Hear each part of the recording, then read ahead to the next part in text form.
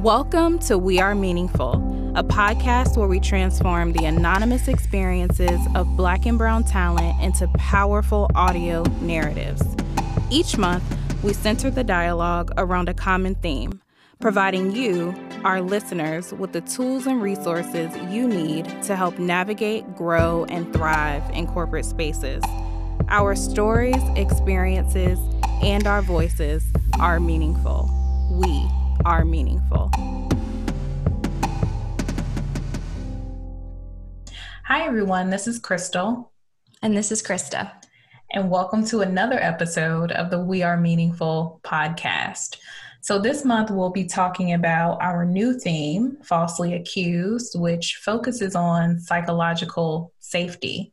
But before we jump into that, want to continue to, as always, say thank you so much and extend our gratitude for those of you who continue to listen to the podcast and continue to share your thank yous with us. Yes, thank you so much for the love and the reposts, especially kind of the shares, right? So when people are randomly plugging the podcast as a valuable time spent, it means a lot to us that without us prompting anything, that you all in the community are finding such value in the content that we're talking about. I'm a recruiter, for those of you who don't know, so it was actually pretty funny. The other day I was screening a candidate and they mentioned to me that they had listened to the podcast during the screen.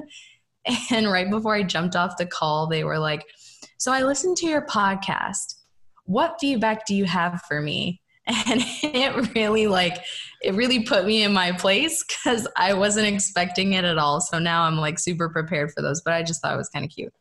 Well, at least you didn't take it as an aggressive question. It was just not at all. Thank you for asking me for feedback. You should. I know. I felt really bashful that she mentioned the podcast, but I was excited to give her feedback because actually during the conversation, I had been actively documenting feedback that I would have for her if she would have asked, and she did, so she got it. Perfect. So the title of this month's series, as you mentioned, Crystal, is Falsely Accused. Why, friend? Well, as I mentioned, Falsely Accused is all about psychological safety. So it's elevating the experience of the person who told us this story, who was accused and assigned the role of aggressor in this conflict. So this month we'll be addressing a lot about how the lack of psychological safety really affects the way that Black and Brown women show up in the workplace and how they connect with others in these spaces that they're in. And I'm just super excited about it because I think that when we think about psychological safety, I don't think people really understand what it means. How so? So I think when people think about psychological safety, they often think about it very surface level. So they're thinking about, can I talk to this person about X, Y, and Z? But when you really get to the root of what psychological safety is, it really just means, can I show up as my authentic self? Can I challenge the status quo without fear of retribution? Without me getting in trouble because I challenged someone on something. And it's so important to be in spaces where you do feel psychologically safe because that's where innovation happens. Innovation does not happen from keeping along and going along with the status quo and not causing a fuss, if you will. So it's really important to be in these spaces where we feel safe enough to challenge. And also just be our authentic selves, because we've all heard that workplaces want us to show up as your best self, be authentic. But then we've also heard these stories about people showing up as their best selves and being authentic, and it really threw the company off, or the people that are in power at the company off. Yeah, I think it's really interesting that you mentioned that because being transparent, I never thought of psychological safety that way, about being my best and most authentic self at work. I really thought to your point, it's just about me being able to like feel safe with talking to other people at my job. I actually thought that it was unrealistic for me to have the expectation that I was supposed to show up authentically and entirely. That can kind of lend itself to my first few experiences in corporate America, I guess. So now that I know what it is, it makes me want to ask for a lot more and kind of make demands of the cultures in my workspace. Yeah, as you should. And having known or knowing what your experiences have been in the workplace, they were wrong. And those workplaces were not psychologically safe at all. So let's roll into the narrative. Play it. Just like anyone else, I was building an interdepartmental network who could vouch for me. A necessity if you want acknowledgement from organizational leadership. So imagine my surprise when a tenured employee complained that I was not supporting her appropriately and put this in an email to my manager. I asked for clarification with every intention of understanding my shortcoming and really just looking for a resolution with my accuser. My supervisor told me not to worry about it. Why? Well, because my written request for feedback had caused this woman so much distress that she began to, wait for it, cry and whine that no one wants to help her. So to avoid dealing with it, my supervisor pulled me off the project. There was no closure for her or me, but the work still had to be done. Later that week, the culprit took to vacation without completing the task. And who was asked to step up? Yep, me. Just as I was speaking with my supervisor about the situation, in an attempt to display my commitment to teamwork, a client lead walked past our cubicles and asked, "What are you over here bitching about now? All you do is bitch about things." I stopped mid-conversation with my white male supervisor and asked, "Did she just call us bitches?" His look of surprise and my disdainful expression validated, 1, that it had actually happened, and 2, it wasn't okay. He said he would handle it, and he had seen it happen, so I was relieved, and I trusted him. I let it slide for a few weeks, waiting on due process to run its course. When I asked if it had been resolved, I was given no follow-up information. Got it. We were sweeping this under the rug. 2 incidents of not feeling safe in the workplace. 2 times I'd done my part and followed proper protocol. Twice I had been let down. By the policy, sure, but by the people who were supposed to protect my psychological safety too. Little did I know that my perceived reputation had followed me from this unsubstantiated gossip, and it had weight. I was taken off projects to avoid anyone being held accountable for my behavior. It was normalized for these people to speak negatively and disrespect employees with no repercussions. These mouths hold the cards for projects and career ladder movement. I am now stalled in my progression because of it. Not for lack of trying either. I went into the interview process for a leadership role unsuspectingly, and one of my panel members brought up the year-old stories to serve as proof for their final judgment of, I would not be a good fit for the team. My biggest regret is holding my tongue in those moments and playing for the system that I trusted. This system wasn't built with my safety or innocence in mind.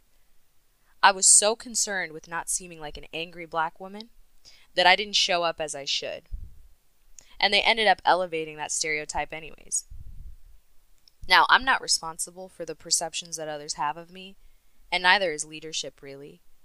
But when it ends in rumors that people use to discriminate against me and my work, someone missed the ball. And it wasn't me. when I heard this, it actually took me back to my childhood a little bit. You know, someone around you starts crying, but you're not entirely sure what you did. You always end up in trouble somehow, though. So I'm grown and that's still happening, right? But in a more disappointing way. I am now cognizant, I am now aware and responsible with the choices that I make. Yet when people have their own preconceived notions or hangups and they get fussy, I get in trouble.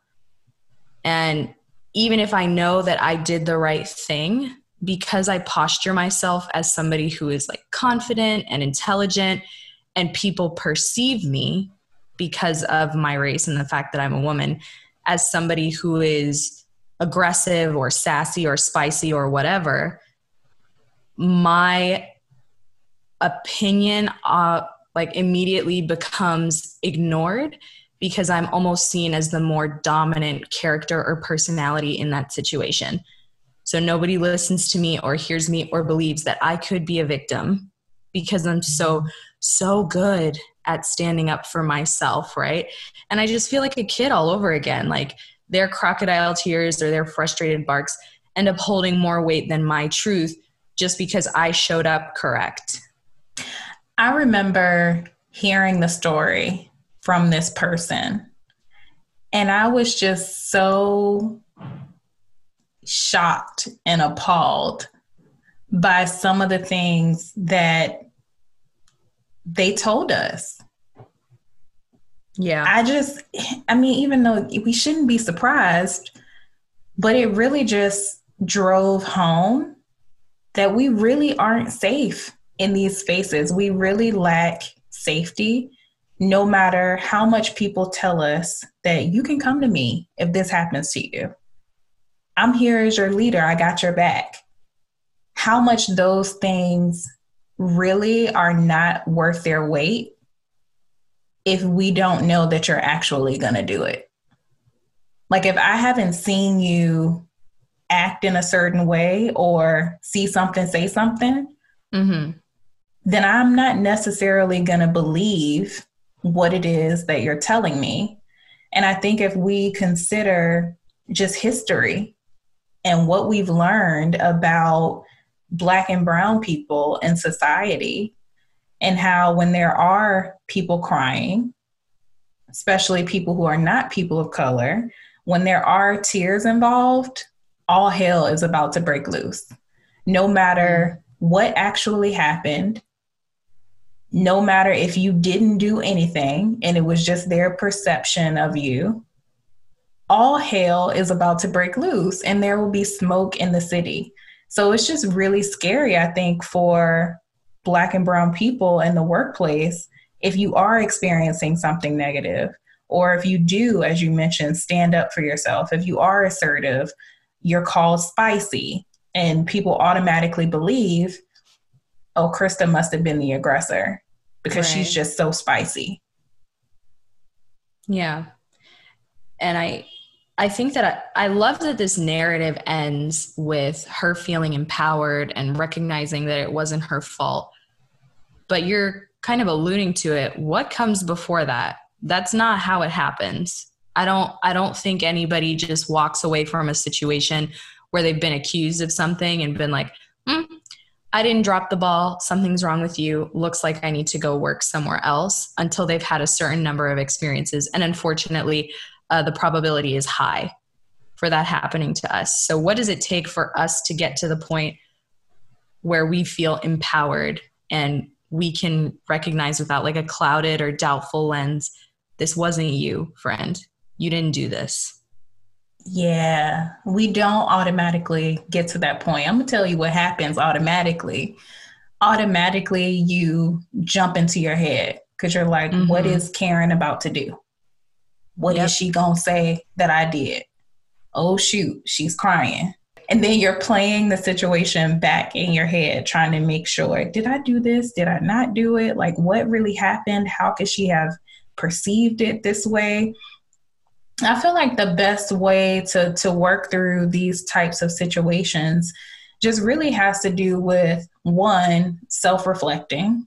So thinking back to what actually happened in the situation, what are the objective parts, and what are the parts that are just more so about feelings.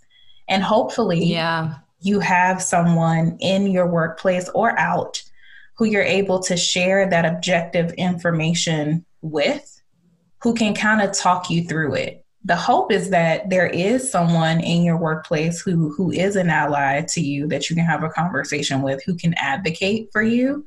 But if you don't have that, think outside of the four walls in your workplace and consider who else you could have a conversation with. And again, lay it all out on the line in an objective way. Try to keep the feelings out of it, because that's really going to help that person to help you understand, how do I navigate this situation? What actually happened?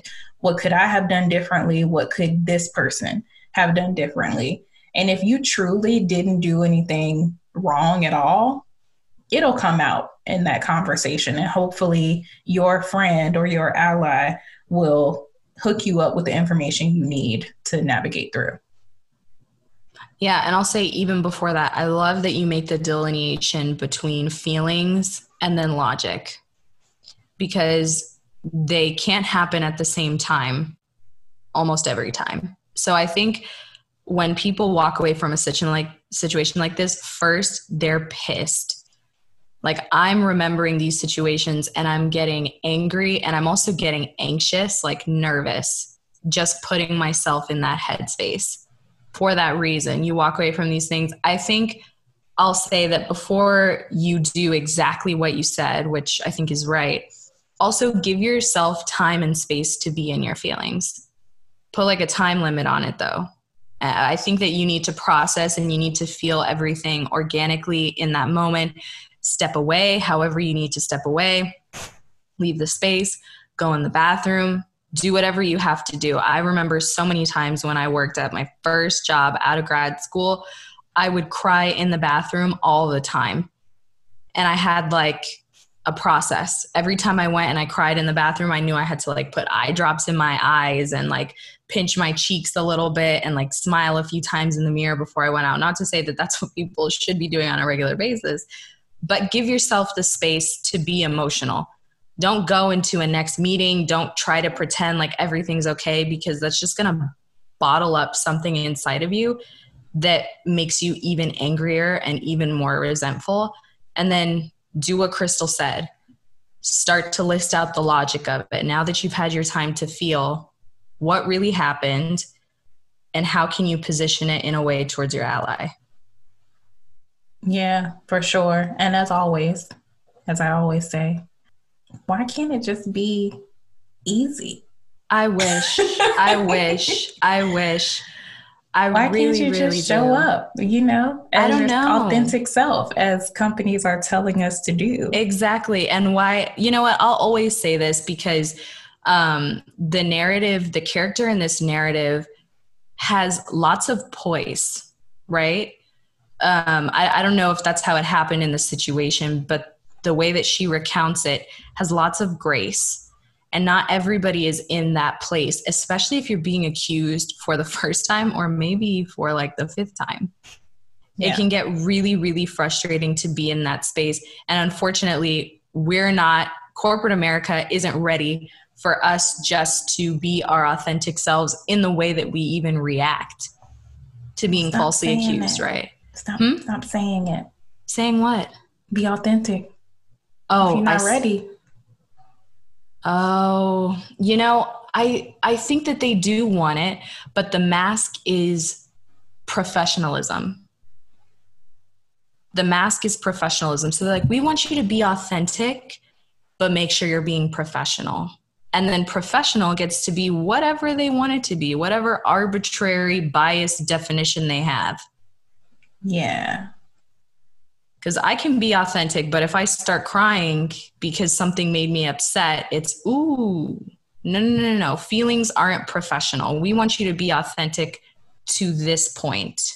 Well, it depends on who's crying.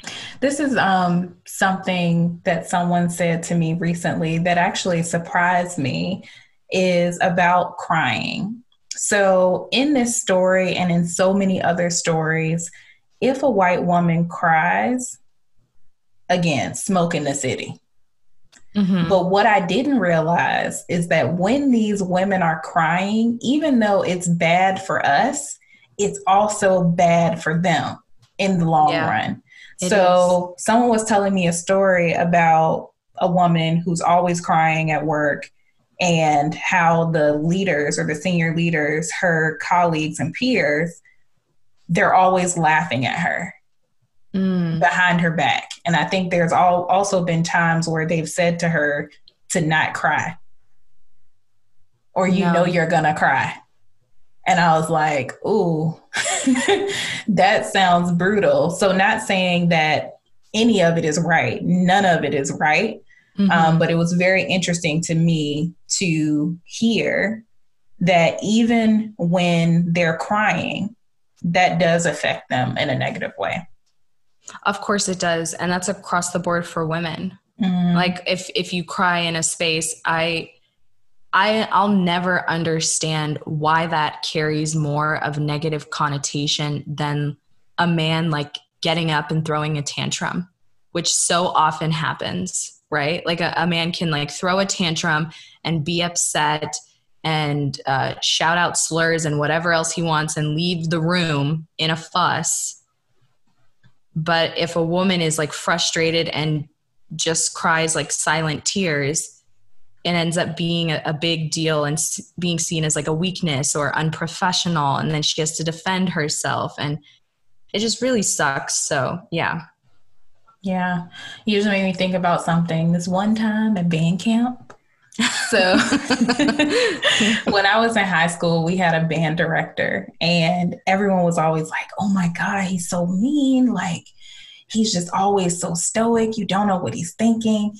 And one day, I don't know, I was in marching band and someone played the wrong key or something. And he just started throwing chairs, like throwing all the, what do you call it? The things that hold the music. He just started like pushing things over. He was having a tantrum. And until you just mentioned it right now, I hadn't thought about the fact that it was just normal. Like it was just normalized. It was like, oh, it's fine. It's the band director. That's just him. That's just how it is. But I can imagine that if it was a woman who was doing something like that it wouldn't have been normalized. It would have been a problem. It would have been a big problem, and it would have been attributed to like her emotions or her hormones or whatever. And it's not to say that hormones don't play a role, but I hate it when people need to use it as an excuse for the way that they react. If you are sad and you are frustrated and you cry in a situation, do not ever feel embarrassed. That is how your body is responding to what your mind is feeling right now. Mm-hmm. And nobody in their life should ever have to fight or combat that just to appease the person in front of them ever. I don't care how they identify.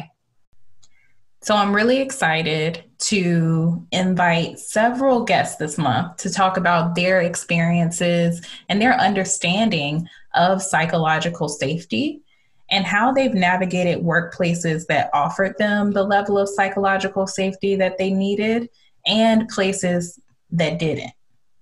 What we'll also be doing this month that I'm really excited about is that we'll be having some virtual discussions with our We Are Meaningful community. If you're interested in joining the community and any of our upcoming events, hit us up. Hit us up. Slide in the DMs, please. Kidding. Thirsty for DMs, please. Thirsty for professional DMs. Thanks for tuning in to another episode of the We Are Meaningful podcast. Follow us on Instagram at wearemeaningful.co and visit our website to learn more about our community and how you can get involved. We're excited to hear your thoughts on today's episode. Talk to you next week.